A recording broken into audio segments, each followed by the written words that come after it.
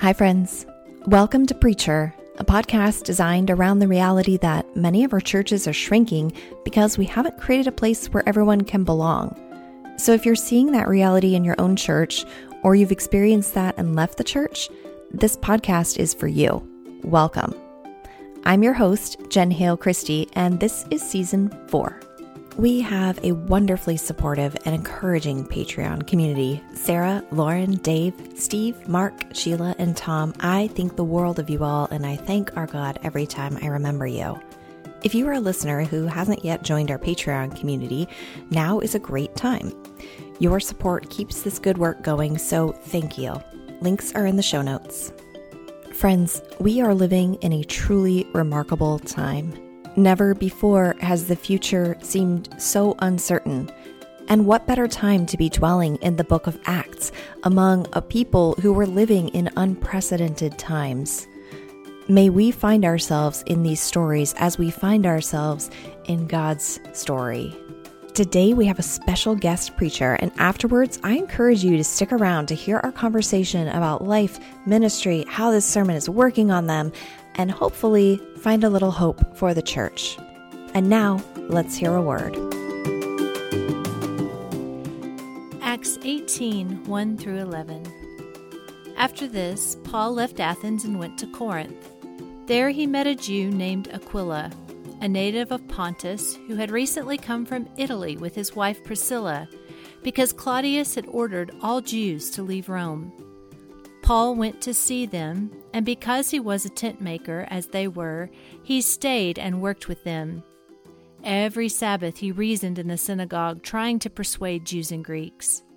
When Silas and Timothy came from Macedonia, Paul devoted himself exclusively to preaching, testifying to the Jews that Jesus was the Messiah.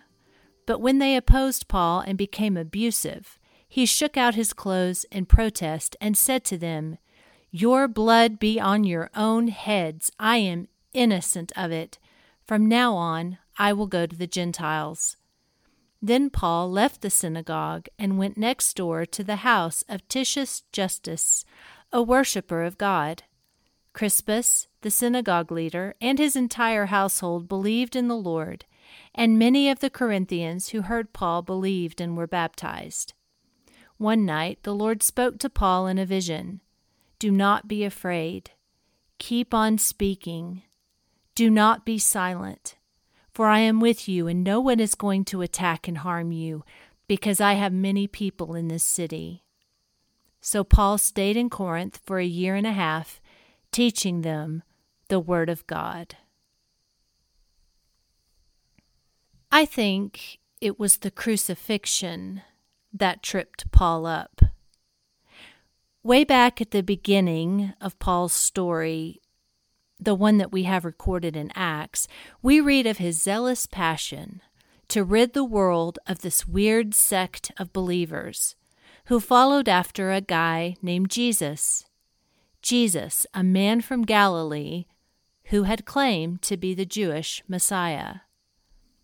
Paul was an educated Jew, and every educated Jew would understand that the one to be Messiah, as prophesied for generations, was to be a king and not a corpse.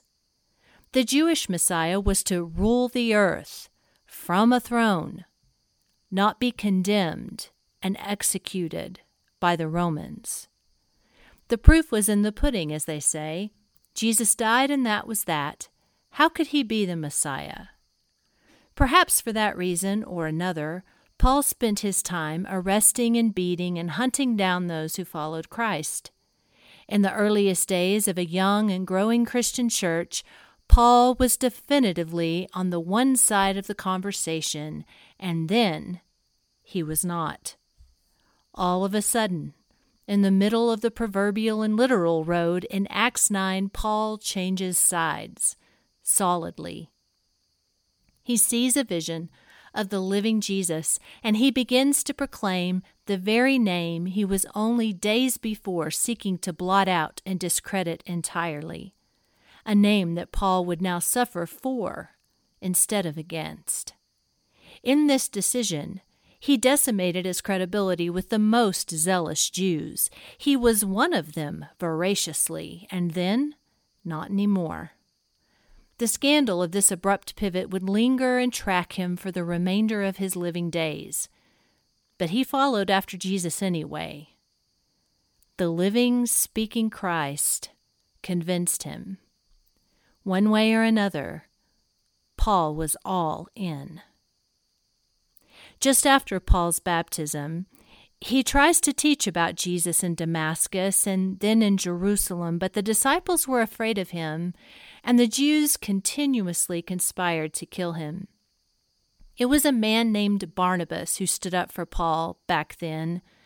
Barnabas, a man full of the Holy Spirit and of faith, championed Paul and believed in him, trusting that the Lord had turned his heart. After a time, the newly converted Paul was sent by the believers in Jerusalem to Tarsus because his presence caused so much trouble, and it was in Tarsus where Barnabas retrieved Paul and brought him to Antioch, where they worked together to strengthen and edify the church there. Their first mission was to carry famine relief to Judea on behalf of the Antioch church. In Acts 13, Barnabas and Paul are sent together a second time by the Antioch church, this time commanded by the Holy Spirit. The two and their companions embarked on an epic journey then, taking them through Cyprus, Perga, Pisidian Antioch, Iconium, Lystra, and Derbe. Believers came to Christ in all of these places, which caused both rejoicing and consternation back in Jerusalem. There was great discussion regarding what to do with these pagan believers regarding the sacred rite of circumcision. A debate ensued, with Paul and Barnabas as participants.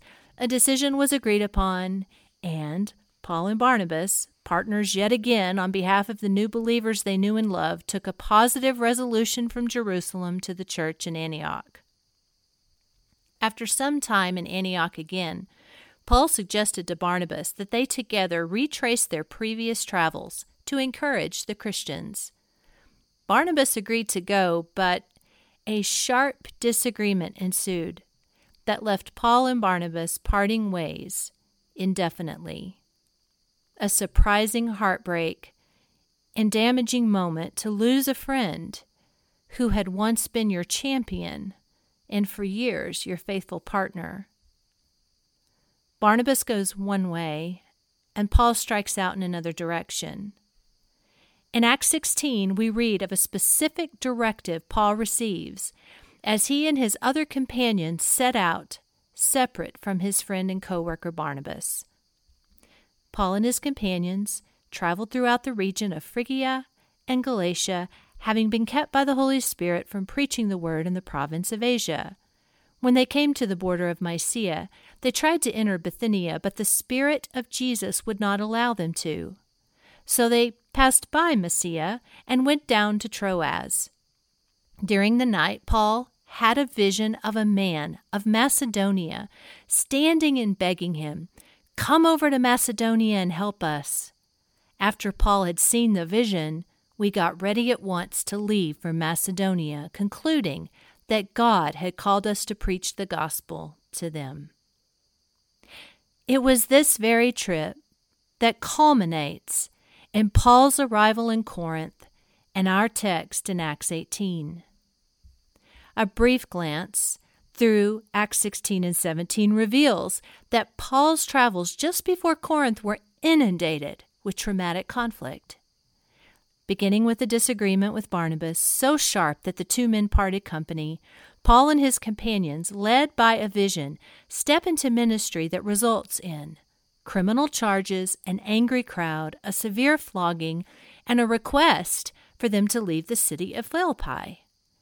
They move on then to Thessalonica, where, after their teaching, a mob and riot ensue, resulting in their host Jason and other believers being charged before the city officials for wrongdoing.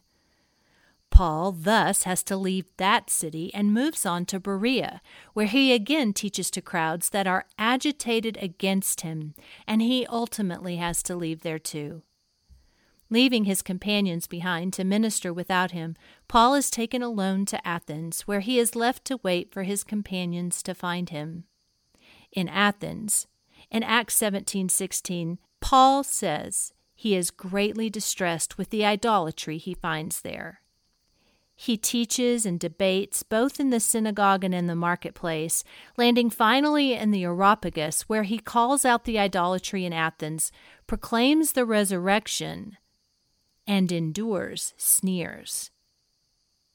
It is from Athens that he then arrives alone to Corinth, where he devotes himself to preaching, and where the Jews, his own faith heritage, again oppose him and become abusive. It is on the heels of all of that strife and struggle that he begins to focus his work on the Gentile population of Corinth, a ministry that would ultimately establish the Corinthian church addressed in later letters. At every stop on this vision-led journey, there are some who believe. At every stop on this vision-led journey, there are many who do not. We often focus on the successes of Paul's journeys, when I would venture to guess that in moments, it was the failures and defeats that sometimes sat heaviest with Paul. For Paul, I don't think the sneers, the stones, and the riots droned quietly in the background. I think they bore out loudly in his every present moment, especially the sneers. Back in Athens, just before Corinth, separated for a time from his companions, the teacher Paul is called a babbler who advocates foreign gods. And though he perseveres and continues to present his new teaching to the thinkers and philosophers who gathered to hear him, he would inevitably meet the insulting smirks of a foreign crowd that he had not been able to fully convince. This is not a fun experience. A sneering crowd can haunt a person for days and weeks. I know, because it has happened to me. Teaching into a different cultural context with ideas that are challenging for everyone. Resurrection, or a creator God who gives instead of requires. Teaching such things can create suspicion and result in an overall isolating experience, even if some in the crowd do believe. It is often the faces of those who don't believe who stay with us. Unfortunately, one sneering face often reminds of another one. One voice of mockery multiplies in the echoes of other times when we have been outnumbered and demeaned. Paul would not be reaching very far back to recall such demeaning. His whole present journey had been riddled with derision and abuse. Stoned, threatened, mobs, riots, all led by the vision that directed him. After a trip like that one, I think he might be left wondering why and what good was all this, and now what do I do? Not to mention, did I hear God correctly, or perhaps was that really God talking to me all those weeks ago? From the furor of that journey, Paul arrives to Corinth. I perceive that Paul's frame of mind in Acts 18 can be deduced from the message God sends in a second clarifying vision in verse 9 through 10. Do not be afraid. Keep on speaking. Do not be silent, for I am with you, and no one is going to attack and harm you, because I have many people in this city. Do not be afraid. There would be no reason to say this if Paul wasn't, in fact, afraid. Keep speaking. Arguably, there's no reason to say this if Paul wasn't, in fact, considering quitting. I have many people in this city. In Corinth? Before it was evangelized? The story we have in all of our biblical canon is so incredibly, deliberately human. All the flesh and blood people stumbling and storming through their lives in certain ways that would be remembered and retold. we don't negate the biblical authority by acknowledging the humanity therein. We honor it by clarifying where exactly God sits in the midst of it. With. He always sits with. And this presence, His presence, may not always solve, but it will constantly summon from very nearby. Paul's original vision in chapter 16 was a message urging him to hurry over because there were people who were eagerly waiting for his help. However, not every onward moment appeared just that way. But Paul pressed on anyway. He showed up over and over as the human man he was, and he saw God work.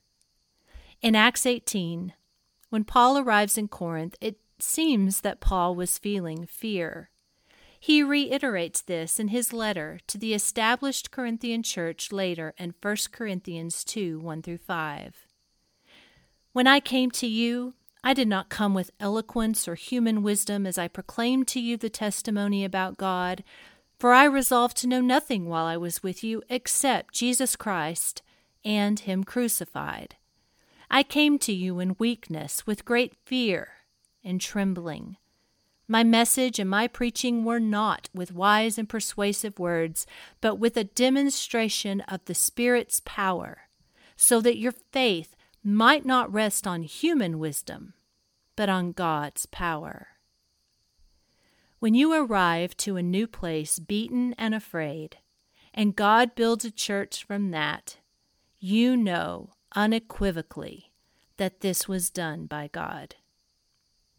Perhaps this clarifies Paul's deep love and passion regarding the body of believers in Corinth.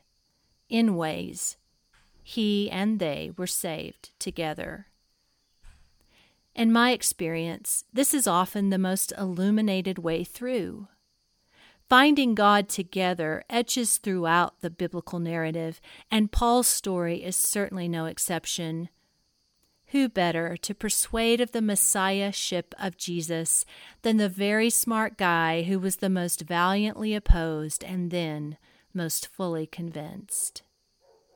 In Acts 18, 1-11, Paul's arrival in Corinth, in the wake of a struggling and pummeling journey, offers us some practical wisdom and insight. Number 1, make your tents. What is your skill, your practice? What have you learned from your youth? How have you been trained? It is always good to do that work, unapologetically.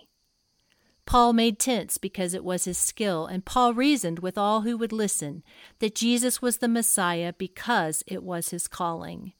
He was a focused person, not a scattered one, and this is wise, especially when under duress. Number 2, find your safe space friends and hold on. Paul connects with other believers. In this passage, there are new friends, Priscilla and Aquila, whom he connects with based on shared skill. This connection results in a dear friendship that would last over the long haul. Paul also depends on old friends like Silas and Timothy. In the midst of trying times, Paul continued to reach out even when he was tired and hurting. A further and very valuable point here is that when folks turned abusive, Paul protested and left the scene. He was a man zealously true to his belief, and debate with opposition does not seem to be an intimidation to him. Debate and disagreement are very different than abuse. Paul needs humility into his writing, born from the truth of his experiences, and that humility never replaces his agency when faced with outright abuse. In Acts 18, Paul did not tolerate abusive behavior, but responds with the dignity of a clarifying light. He shakes his clothes out in protest and moves on to a more receptive space. It is so notable to see here how standing up to abuse did not leave Paul abandoned. Next door to the synagogue, and even in the synagogue, people still believed. In broken systems, abusive behaviors often deceive that one must stay and endure in order to faithfully produce. Not so. Paul got away repeatedly, and that did not stop the message of God from bearing fruit. Number 3, be truly you. Afraid, wanting to quit, confidence shattered, God calls humans, loves humans. We are not made to be superheroes. We are real. We do not have to dehumanize ourselves to pretend to be unaffected. God sees and knows anyway. We can be honest. Clarity is compassion, and this compassion nurtures both our own selves and our communities at the exact same time. We are all included in unconditional love. Number 4, God has people everywhere. I love this point. Corinth was one of the great Roman cities of its time. Ben Witherington describes it as a strategically located center of trade, a manufacturing center, a major tourist attraction, and a center for religious pilgrimage where Aphrodite, Apollo, and other Roman gods were honored and worshipped in many different ways. Based on the correctives and discussion found in Paul's later letters to the Corinthian church, we can deduce that there were cultural practices well accepted within the Corinthian climate that were in opposition to a life in Christ. We often like to highlight that Paul brought the message of Christ to Corinth. And while he certainly did just that, it is also so valuable to recognize that God's word to Paul in the vision indicates that Paul was showing up to accompany God's people already there too. For example, Titius Justus, who lived next door to the synagogue but was not a Jew, was already known as a worshiper of God. God is more than capable of getting the attention of his created ones. Paul tells us this in Romans 1:20. For since the creation of the world, God's invisible qualities, his eternal power and divine nature have been clearly seen, being understood from what has been made, so that people are without excuse. Any proclaimer of the story of God joins into an ongoing process of reconciliation, already initiated by God. As servants of God, the redemption story includes us and never originates with us. God's love is the origin. I find this a tremendous relief. Number 5, God has a voice, and he uses it. I find it wildly notable that Paul's journey with God began with a vision in Acts 9 and was directed throughout with the same. Acts 16, here in chapter 18, in 22, 23, and 27, we can find examples and testimonies of visions in the life of Paul. Often this consistent witness to Paul's life and work shapes into a defense of apostolic Paul and in a way lifts him a bit above the regular human realm where the rest of us reside. Perhaps, though, in every example throughout the biblical narrative of God's voice actively speaking to his creation, we are not meant to focus on the person who hears the voice, but instead on the one who loves enough to keep talking to us. Perhaps God's voice and direction and presence in and among us is meant to turn our eyes to God alone. In other words, this vision-directing theme that echoes throughout Paul's ministry and the life of the early church, as we find in Acts, is not meant to be about Paul at all. Instead, God's voice is about God, his work and his awareness, and always, always his love. God moves and speaks all throughout the biblical narrative to remind us of who he is so that we can know him more. And this is never a one-way street, but a mutuality that finds this creator, this provider, ever always reaching back toward us, offering us relationship drenched in the clarifying love of him knowing us fully too. Just before our Acts 18 text, in Acts 17, Paul says, "From one man he, the Creator God, made all the nations, that they should inhabit the whole earth, and he marked out their appointed times in history and the boundaries of their lands. God did this so that they would seek him and perhaps reach out for him and find him, though he is not far from any one of us. Not far from any one of us. What a powerful message for today, for any day. Listen closely.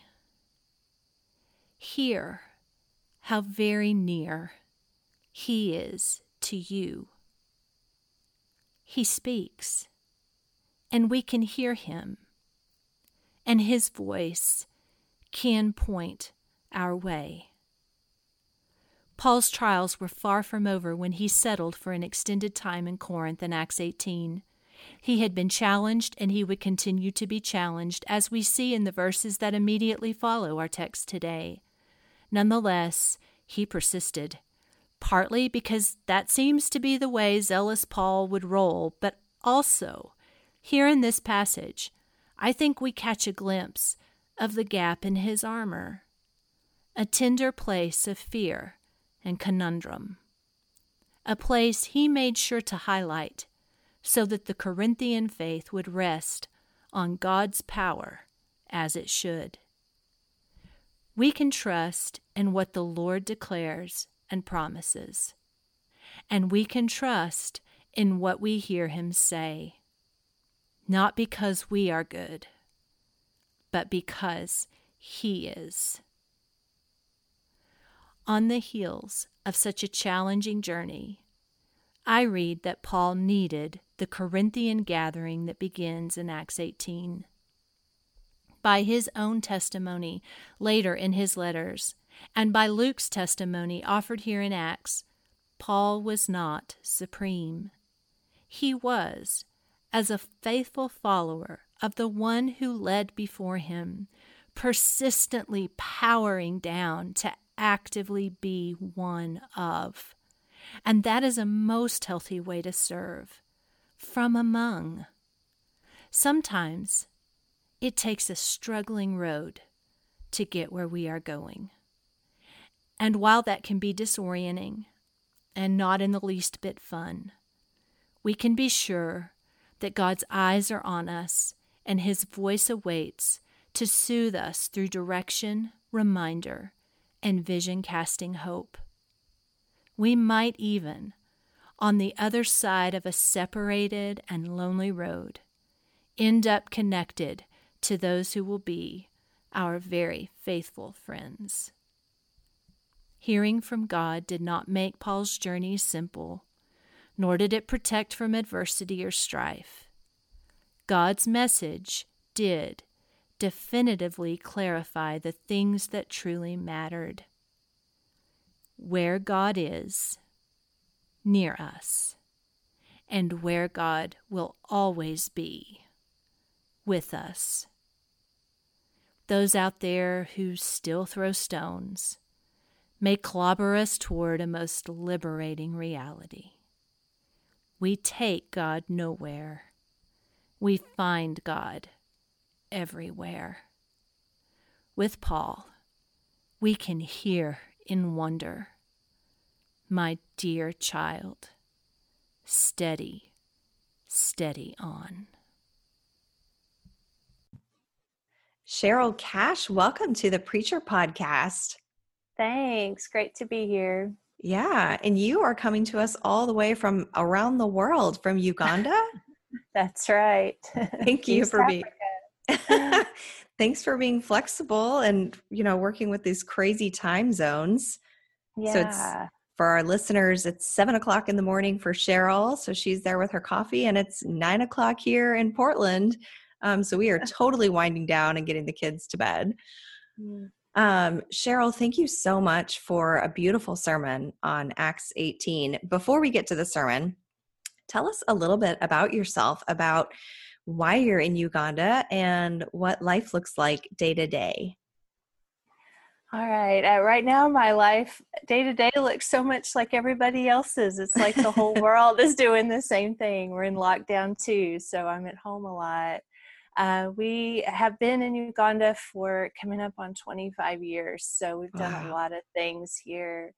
Currently, I'm working on a master's degree, and so I do a lot of work writing and reading just online. All of my studies are online, so Mm-hmm. I do that a lot. And we live in a village setting right now, so a lot of our teaching happens just right outside our door. All of our church community lives nearby, and so in normal times, right now we're not seeing everybody, but in normal times, a lot of our work just happens right outside our gate and very nearby to us. So it's a Wow. good season. It's a good So season. the master's that you're working on, is it something in the field of theology? It is. It's a master's in theology at Okay. David Lipscomb at Hazel Lip. So Okay. I'm Cool. close to the end. I have a Hebrew readings final this week, so I've been working hard Oh, on no big that. deal. Right, that's right. No big deal. Wow. And what does church life look like right now in the midst of what's going on in the world? We are experiencing something wonderful right now. So we have shifted our focus to dinner church setting. So we do not meet in the mornings in the regular time. We Hmm. meet in the night time in village homes and have a fire. We eat together, have worship together, teaching, and then communion together. So we've been doing this about 2 years. It's very different. Our neighbors are very low change. They like tradition. And so changing this up from a morning setting to the evening has been a bit of a road for all of us, Uh-huh. but it's been wonderful. It's been wonderful. And so now, since the virus has kind of taken over, we're seeing when Jeff checks on folks when we call, they're like, we had dinner church last night. We can do this in our house. So it kind of opened that door Oh, for them to feel like, we can do this. yeah. We've been doing this for a couple of years, and we have permission to do this in our homes. And so that's been exciting to see that kind of settling in a little bit more. But that's what we've been working on lately. Yeah. Cool. Dinner church. Where did you guys get the inspiration for that? I mean, obviously Holy Spirit, but like Yeah. what else what else sparked your creativity for that? Well, we had found through the years that it was just so different when we would teach in homes as Hmm. opposed to when people would gather at a church facility. And we've always loved it more. I think when we're in the homes, you hear from more people and it's just more personal. Hmm. My husband has done tons of work like that. So that's where it began, is on special occasions like holidays, we would almost always try to do it in somebody's home. That just kind of became the tradition. It started there. Then a myriad of other factors came into play, and one of them is my husband is getting his PhD, his dissertation, and he was Hmm. studying about moral development in this culture Hmm. and learning that happens in the campfire setting at night. Oh, That's where interesting. this culture learns how to be good people and to develop their character. And Huh. so um, his studies, the pool that we had to do that, and then we had a lot of young people who were being supported to get their school fees from a certain organization, and that organization required they attend church on a Sunday morning at this certain place. And so we lost a lot of the folks that we had been working with for a long time because they had to go in order to go to school. Hmm. So we suggested our boys, we're very close friends with a bunch of these boys, and they said, let's meet at night because they're free at night. So we had a gathering at night, and it was a meal because that was the time of day it was, and all of this. And it was so wonderful. When we left, our youngest son said, that was the best church I've ever been to, and I want to do it again. Oh, And wow. so from there, it grew. And then my husband's studies have just poured into this so beautifully. And here we are, two and a half years later. I think that's pretty much what we do all the time. So it's been That's neat. super encouraging. Yeah. And so, I mean, for the time that we're in right now, it's so low production. It's nice that everybody can feel like they can continue their normal church rhythms. I mean, obviously, they're not meeting with their neighbors, but they can still kind of keep up with what they were used to in their Yeah. nuclear family setting. Yes. That has just been, I don't know, it's just a burst of encouragement. My husband went to check on the neighborhood the other day, and they said, everybody was like, we're meeting, we're still, our family is gathering at night and we're doing communion. Yeah. So that was super encouraging. And we pray that they can continue and be encouraged with that for as long as this lasts. Yeah. Yeah. Indeed. Mm. Well, let's talk about your sermon if we can. I really loved how you talked about. Okay, so one of the things that I've been thinking about as I've been looking at kind of Paul's journey, like becoming a follower of the way and kind of assimilating that into his practice of Judaism, and times like particularly looking at the conflict between him and Barnabas. And I've been thinking about this for the last several years, actually, like what if? Like, what if he and Barnabas had not had this significant conflict and parted ways? And then, it seems like when they went and they meet Lydia, like they were still on their way to go like find the real synagogue, like the house of prayer, like, okay, nice to meet you, but like we're on our way. And they keep going, and then they end up like, Paul gets annoyed with this slave girl, casts the demon out, they're in jail, like all this bad stuff happens.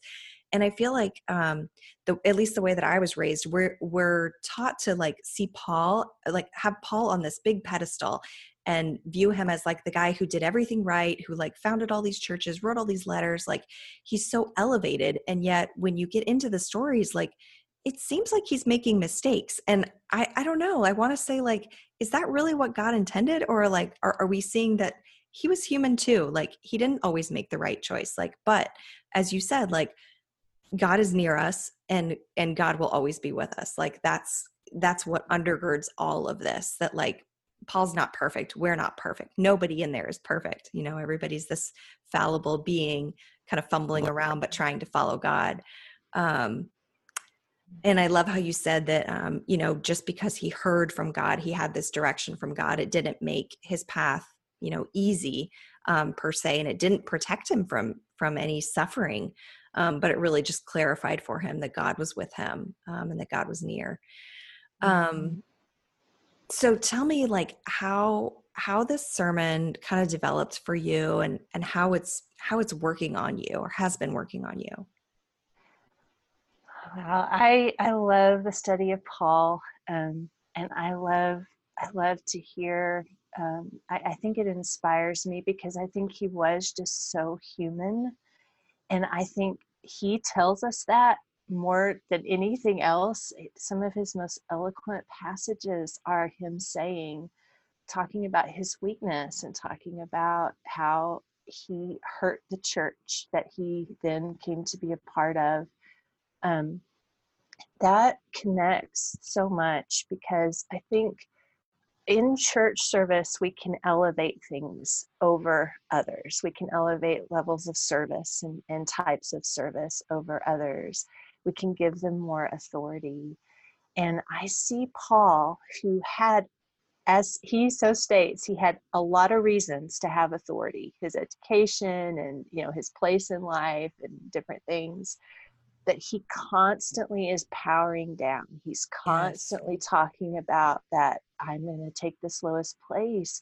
And that is evidence to me that he, in fact, has seen Jesus, because that is what Jesus constantly does. Yeah. And that is accessible. That is accessible to all of us. If we lock Paul away on a pedestal, then we miss that fellowship with him that says, this is hard. And I had to trust in God to get me through this. I had to have the Spirit telling me what the next right step would be, because I misstepped, or I got pummeled by the adversity that was coming against me. Yeah. So I think that to be in the work that we do in it, what was at once a foreign place. Now this feels like home to us as well, but there's still foreign parts of it, certainly. To have that camaraderie that we don't have to get this right. And that, you know, the point is connecting to the Spirit and connecting to God. And he's going to carry this because he's here. He's here among these folks that he created and loves so much. It's our job to see him more and help eyes keep turning to where he is among all of us and at work among all of us.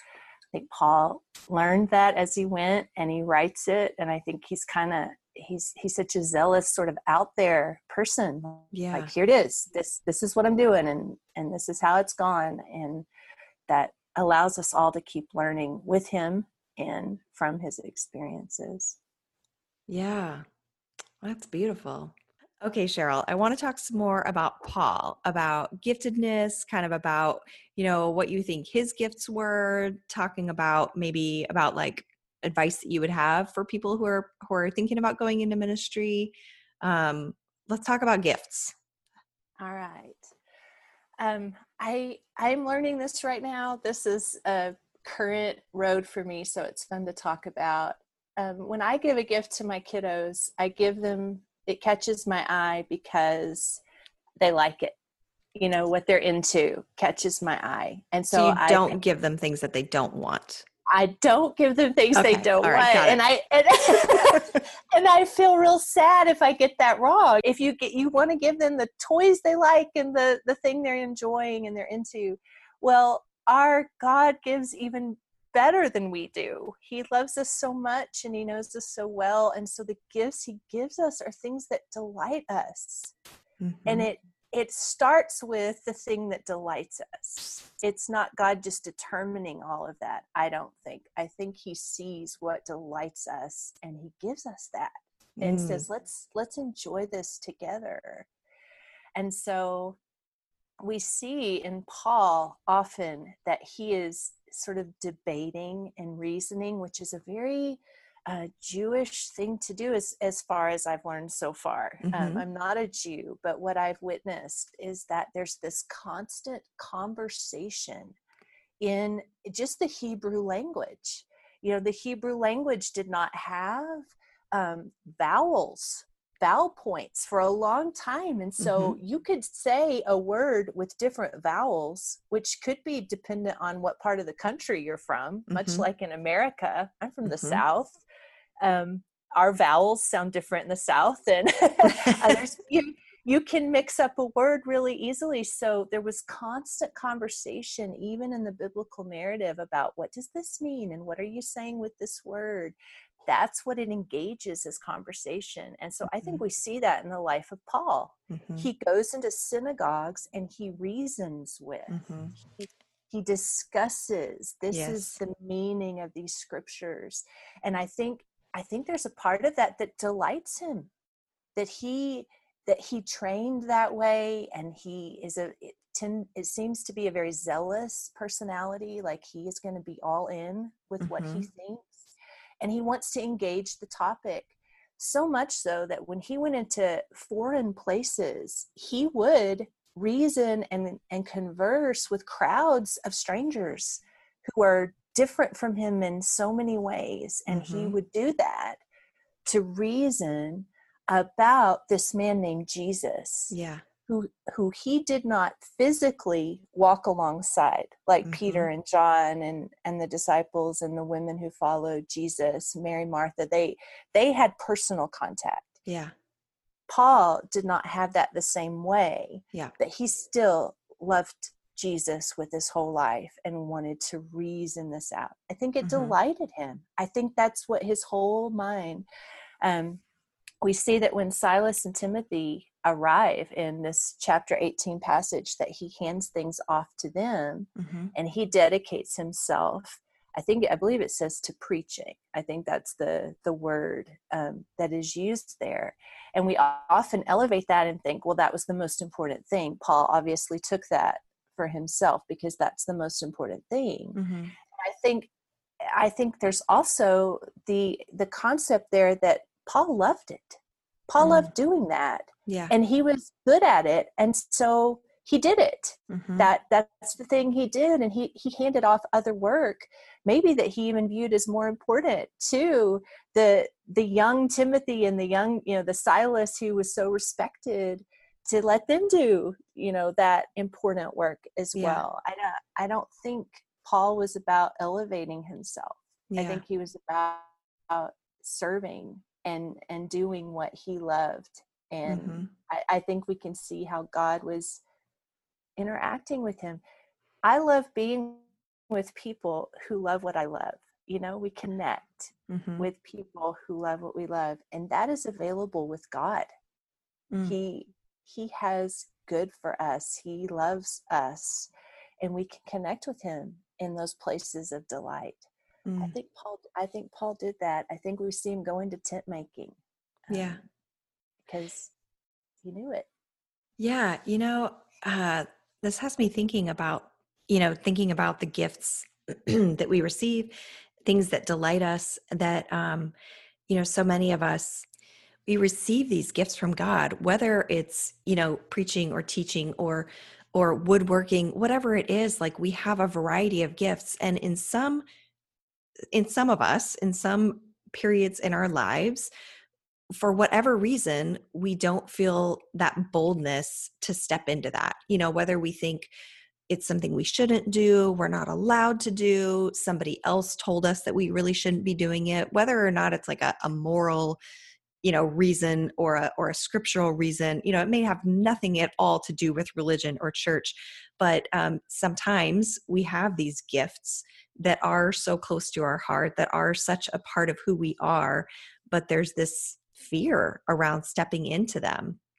And I think what you're describing in Paul is this incredible boldness to acknowledge that these are gifts that he has, that it's things that he enjoys doing, and that he just goes out and does it.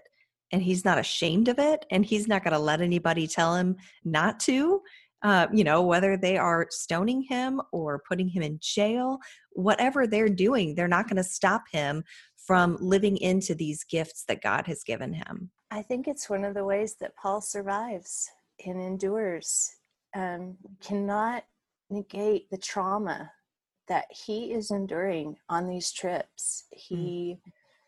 This one in particular, he loses his friend Barnabas, who had to mean a lot to him, because Barnabas was his guy that stood up for him. Totally. And he lost that. And then he goes on this trip where it just seems like everything goes wrong. Yeah. And he gets harmed over and over again, to the point that he's afraid that he heard wrong, that he's on the wrong road. I've had all these feelings. You step out in faith to do something, and it goes differently than you're expecting, or horribly. And that leaves you thinking, well, I must be on the wrong path. I must have misunderstood, because this is not borne out. And I think what we see here in chapter 18 is how God is with, and that's the point. And that at the end of it all, Paul goes into what he knows and what he loves, and that helps him survive.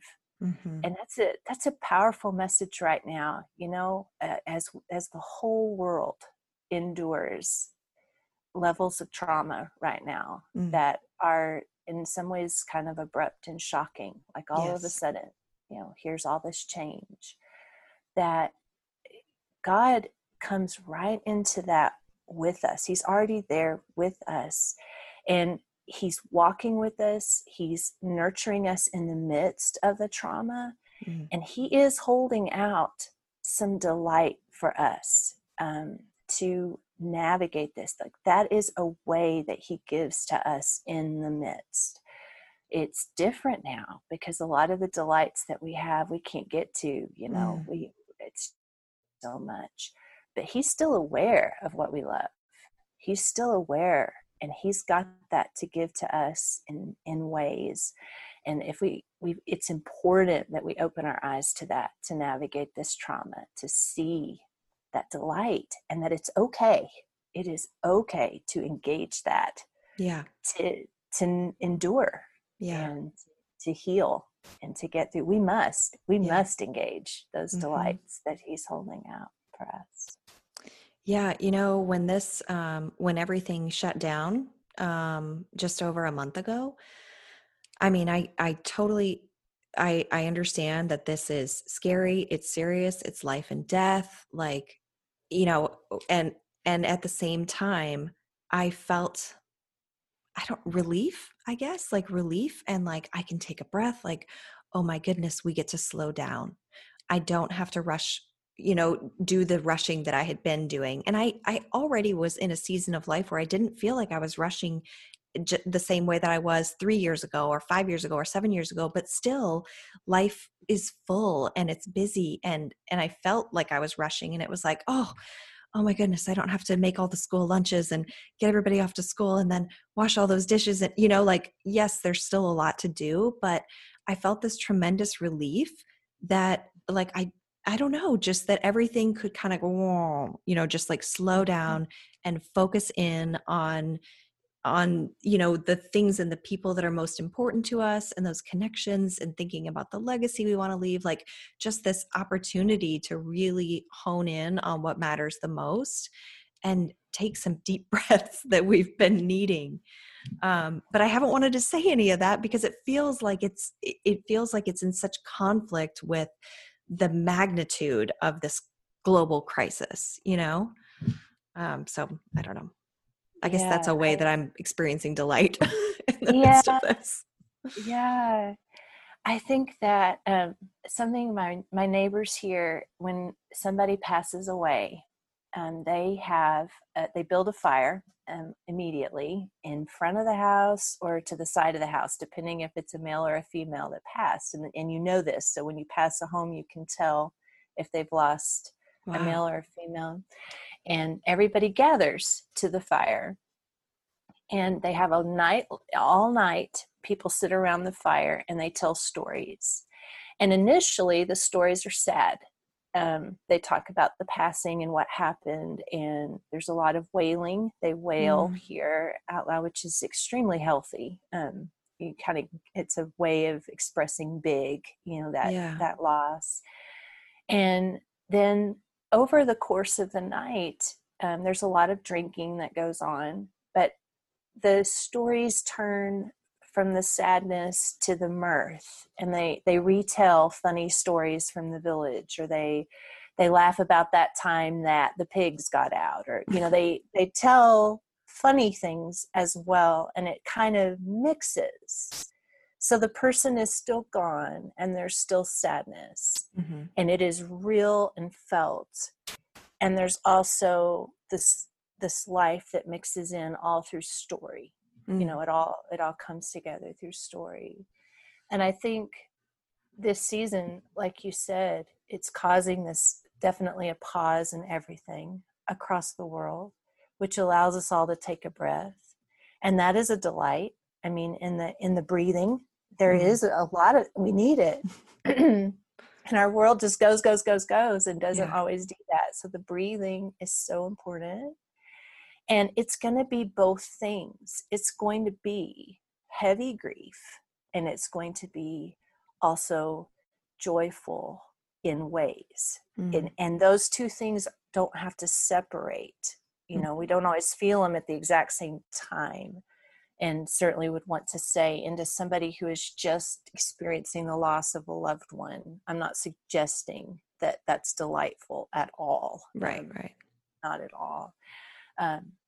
But that there is both things at play is necessary for function. That we are all moving into both of those things. I watch my neighbors who deal with death a lot in their family systems. They do this. They move all of these things in their grief process. And I learned from that. I learned that when we gather to grieve and mourn, that there's going to be some funny stories too, because that's a part, you know, of that life that we're honoring and sharing in. I think we're going to have to welcome both of those into this season, because we're going to need them both to navigate. Yeah. Well, that's a really beautiful note to end on. Just that, I don't know, I feel like that gives a bit of hope and peace, knowing that this is really heavy and grief filled. And at the same time, it's okay to also look for the joy and to, you know, to be practicing gratitude, and to, you know, see what good there is already springing up around us.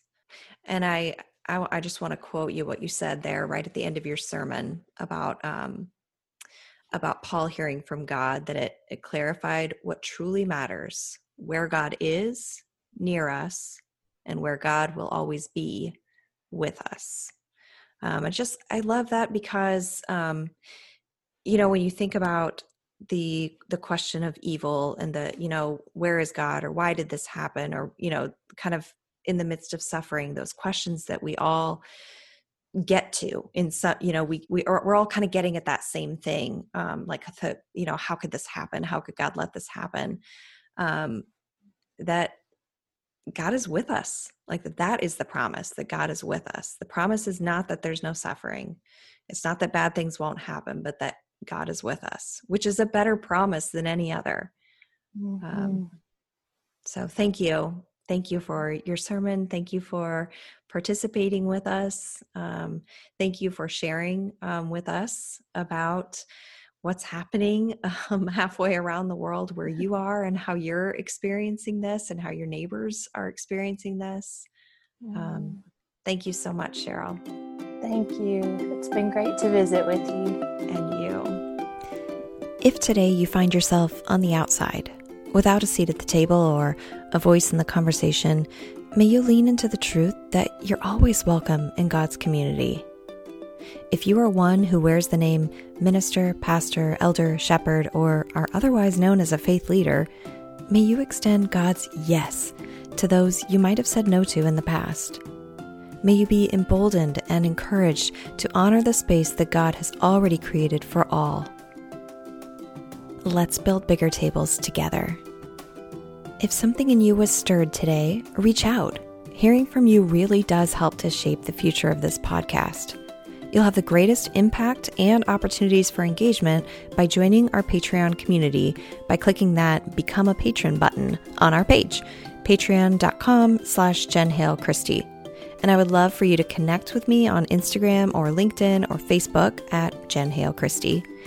Lastly, you would really help others to connect with this work if you would subscribe and rate and review us on iTunes. That's our show for today. Thank you so much for listening, and I will catch you next time.